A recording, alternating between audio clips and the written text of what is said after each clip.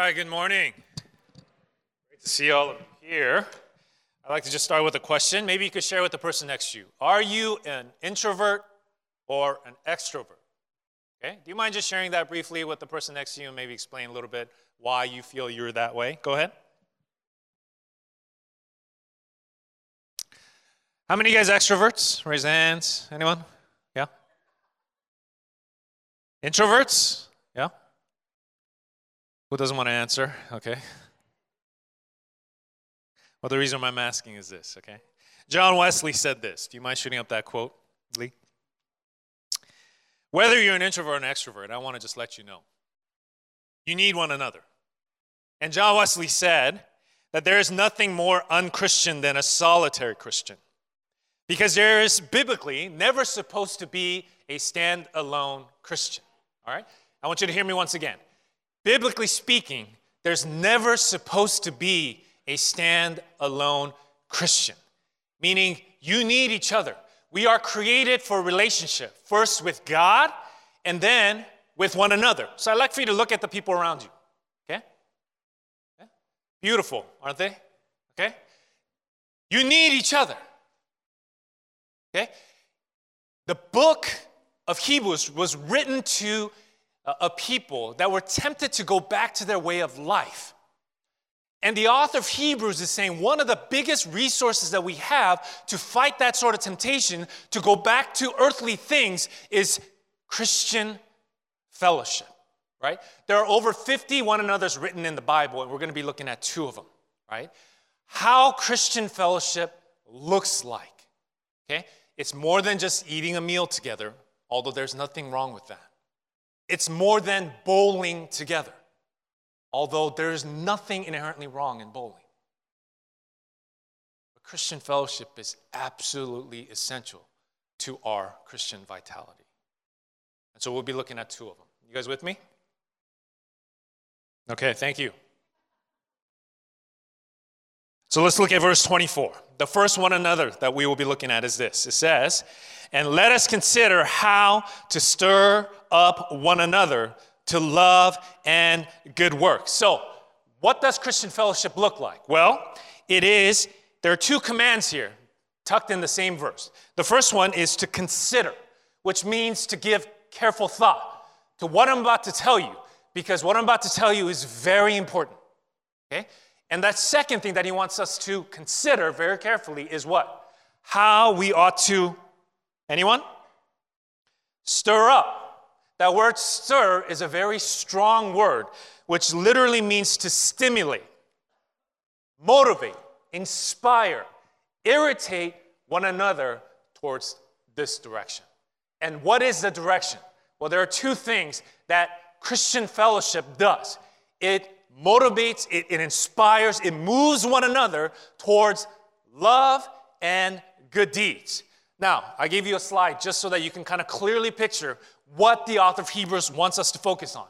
It's the idea of affection and action.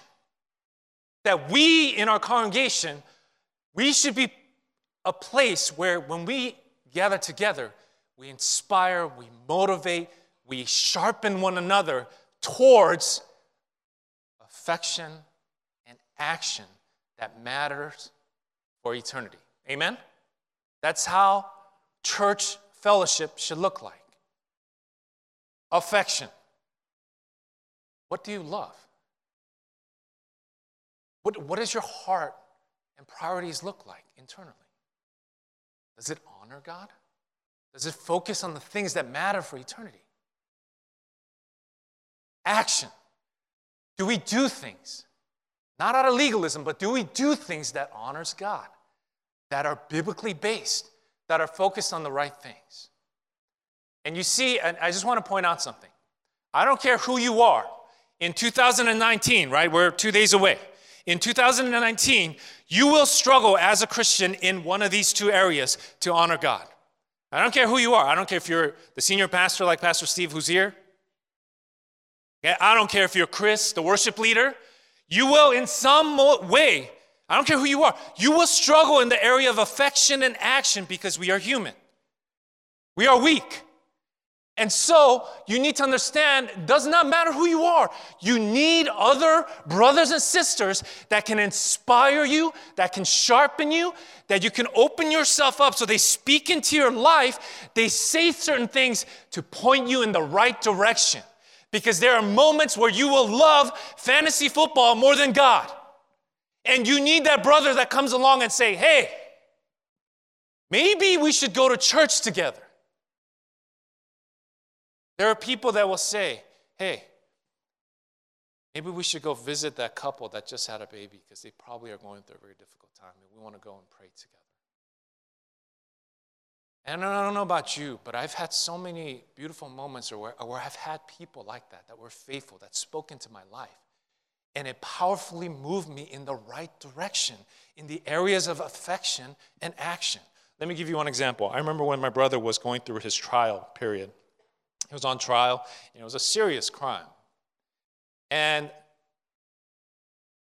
my church brothers and sisters would come to those trial meetings, and they would sit there hours with me. And I remember after, and I don't know if you've ever been to different trials, but they always push it back. We had like 20 trial meetings. Every time, maybe I would be discouraged, I would struggle, and I would have Christian brothers who would sit with me. And then they would speak truth into my life. And it would inspire, it would motivate, it would sharpen me when I'm discouraged. And I would all of a sudden feel invigorated with life, with their words that say, you can trust in God, John. God is trustworthy. Just keep praying for your brother. Things will work out. God has the best in mind for you. Those were powerful moments that I needed, that sharpened and motivated me towards right affection and action. And I'm going to tell you right now, you need that amongst the fellowship. Because if you think you can just do it on your own, it's going to be very tough. I know this is very cheesy, but just to kind of remind you of this, I want you to do something with me. Take your right hand or your left hand, and with the person next to you, just join hands. Okay? Do you mind doing that? And then I want you to just kind of move it in a circular motion. This is so cheesy. I don't even like that I'm doing this. But I want you to say to one another, I rub you. Okay? Okay? I rub you so much that I am willing to point you in the right direction towards God. Now, I want you to take your knee. I want you to knee the next person, the person next to you. And as you do that, this is so cheesy. I don't even like I'm doing this. But I want you to say to one another, I need you. See, you're never going to forget this, okay? It's so cheesy. I'm so sorry. I need to apologize. But I don't want you to forget. Especially if the person next to you is a person you're married to, a person that you really see regularly. You need to open yourself up to allow that person to speak into you. Because you need each other. And sometimes it's words that they need. Sometimes it's just they need to see you walk the walk. Sometimes they need you to maybe just take them to a prayer meeting. But whatever it is, to consider, to think carefully of how we can do that more creatively. Because you know that there are people maybe around you that are struggling with their Christian walk. How can you go and motivate, inspire them? Because that's what true Christian fellowship looks like. Okay? The second thing, it says, and I want you to see in verse 25, to do verse 24 well, you need to do verse 25 well. Okay? It says this, let us not neglect or not neglecting to meet together as is the habit of some, but encouraging one another, and all the more as you see the day drawing near. That word day is capitalized because that's the day when Jesus is going to come back for us. And the forecasting of the author of Hebrews is saying, all the more we get closer to Jesus coming back, more and more people will have the habit of just not coming to church, not wanting to meet together, but they'll have the habit of just missing out on Christian fellowship. And if we look at our culture today, can't we see this happening? Do you see this happening? Do you? Amongst maybe your friends, maybe some people that are struggling to go to church. This is happening more and more in our culture. I have a little video I want to show you. It's meant to be a little sarcastic, kind of funny. But this is what's called a virtual reality church because they're kind of mocking what's happening. Take a look. Tired of having to wake up, get dressed, and drive across town just to attend your favorite service? Introducing Virtual Reality Church. Start by choosing a church building that meets your needs. Tired of the stress of having to choose a Sunday morning outfit? Never make a fashion mistake again, because Virtual Reality Church will style you based on your denomination. Not a people person? Select the introvert experience to completely eliminate the welcome team, meet and greet time, connect cards, and that awkward hold hands with the person next to you thing we still do. Next, personalize your morning by choosing the worship experience that you want. Feeling a touch of white guilt? Add a minority worship leader. Custom options even let you tailor the skinniness of your worship leader's jeans. Finally, no more having to endure songs that you don't like. With Virtual Reality Church, you're in charge. For the sermon, choose the amount of conviction you like and we'll select a pastor for you. We'll even let you tailor your sermon topics so you'll never have to attend a Vision Sunday or a sermon series on giving. And never worry again about dozing off during the sermon. With Virtual Reality Church, you can sleep as long as you want. Kids being bad in nursery? Who cares? Worried about missing a football game? Enter your favorite team and we'll provide notifications when the game is starting. Never miss a kickoff again. Want to go forward for prayer? Well, if you selected a Pentecostal service, always stand in front of a mattress. Even connect your social media accounts and we'll post for you. Get credit for being super spiritual, all from the comfort of your couch. Finally, an option for people asking the question, how can I make Sunday morning even more about me? Virtual Reality Church, the future of church attendance. Okay. It's a joke. This does not exist. So don't go shopping on Amazon trying to find this thing, okay? It does not exist. It's a joke. But the whole idea is if you're just focused on yourself and what you want, right? You're not going to want to just meet together. And I just want to say this as the pastor of our church. You know, fellowship and gathering and meeting together is not meant to be perfect. It's messy. Because you're dealing with people. And sometimes you have to deal with people's sins. And maybe they're just weird. But that's a part of it. That's what the author of Hebrews is not saying, oh, yeah, maybe the weird people don't meet with them, but yeah, with the habit of meet with the cool people. That's not what it's saying. It's get together. Make it a habit. Embrace the brokenness of the Christian community and commit to joining together because it's not just about what you want. Christ has you here for a reason. I want to challenge you in 2019, make it a habit of joining and coming together for worship on Sundays. Do not miss. But not only that, join a community group. Because to live out this command, I want you to know it's speaking more about just our daily walk, making it a priority. And let's just be honest, we all have legitimate reasons. We're all busy. There are things that get in the way of meeting together regularly. Right? Even to go to a community group meeting sometimes is very challenging, and I know that. But what the author of Hebrews is encouraging us is to encourage one another to make it a priority because as much as food and water and sleep is essential to our physical bodies, meeting together in Christian worship and fellowship is essential to our spiritual vitality. And you need to believe and walk in a way where you prioritize this well. Because all of us have legitimate reasons why we can't. It's just, will you be willing to sacrifice to do it? I love this picture. This is a picture of a church in Philippines. It's flooded, but they're gathered together for worship. Now, they have legitimate reason for not being there. If they didn't show up that Sunday, I think that would be okay. But I want that to challenge us. Because look, we all have legitimate reasons why sometimes we can't get to make church. Now, I'm not saying be legalistic, check a box. No, it's not about that. But make it a priority because you know you need it for your spiritual vitality. If you are not in a community group, I want to challenge you to join one. Commit to it. Commit to Sunday worship. Even when you're on vacation, go find the worship service and commit and make sure you're making it a habit to join together in Christian worship and fellowship. I believe that this will deeply impact. Not only this, if you have children, I want to just challenge you, because it will teach your kids that church is not an option, it is an essential for their life.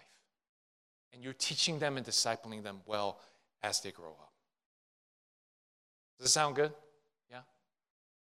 And this is something I really believe in our culture we need to get right, so that we are truly living out what it means to fellowship together with brothers and sisters in Christ. 2019, I just pray that you would commit to one another in that way. Okay? Do I need to do this again? You don't? I don't, right? I don't want you to forget to commit to one another, to love each other enough to say things to each other, to inspire, to speak truth, to pray, to join together for fellowship, true fellowship. But also, right, say, I need you. So not from a platform of I'm just speaking into your life, but I'm going to open myself up and meet together with other brothers and sisters because I know I need it. I'm going to just end with this story. There was a story of a pastor, and he realized that one of his church leaders stopped attending service, stopped coming out to Bible study and prayer meeting. So a couple months later, he went to go visit the lad. As he visited him, he knocked on the door, they exchanged pleasantries, and he found him sitting in front of a fire. So he sat down comfortably next to him, not saying anything, just looking at the fire. A couple minutes later, without saying anything, he picked up his tongs and took a burning coal and set it off to the side. And for minutes, they just looked at that coal, which was red hot, and then it started to diminish, and then flamed out. Pastor said nothing. Picked up the tongs again. A couple minutes later, picked up that cold coal and put it back into the fire. And not to anyone's surprise, it lit back up. He said nothing else, put the tongs down, and started to walk out.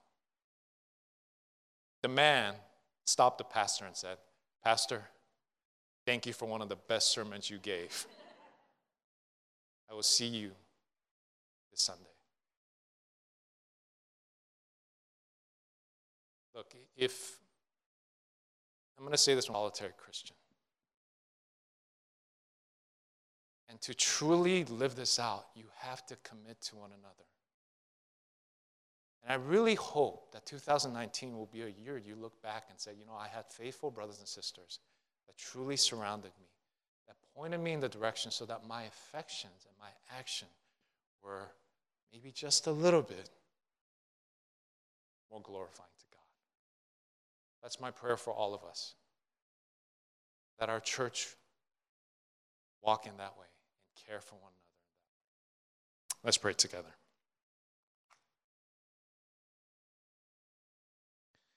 Jesus, we thank you for simple words like this in the book of Hebrews.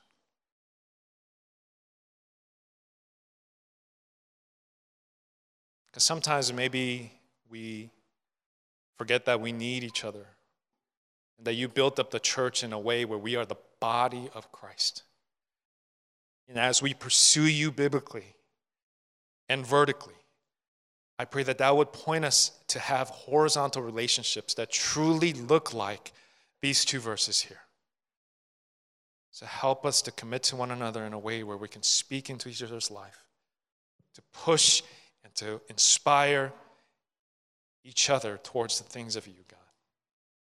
We love you so much, and we thank you for our brothers and sisters around us, God.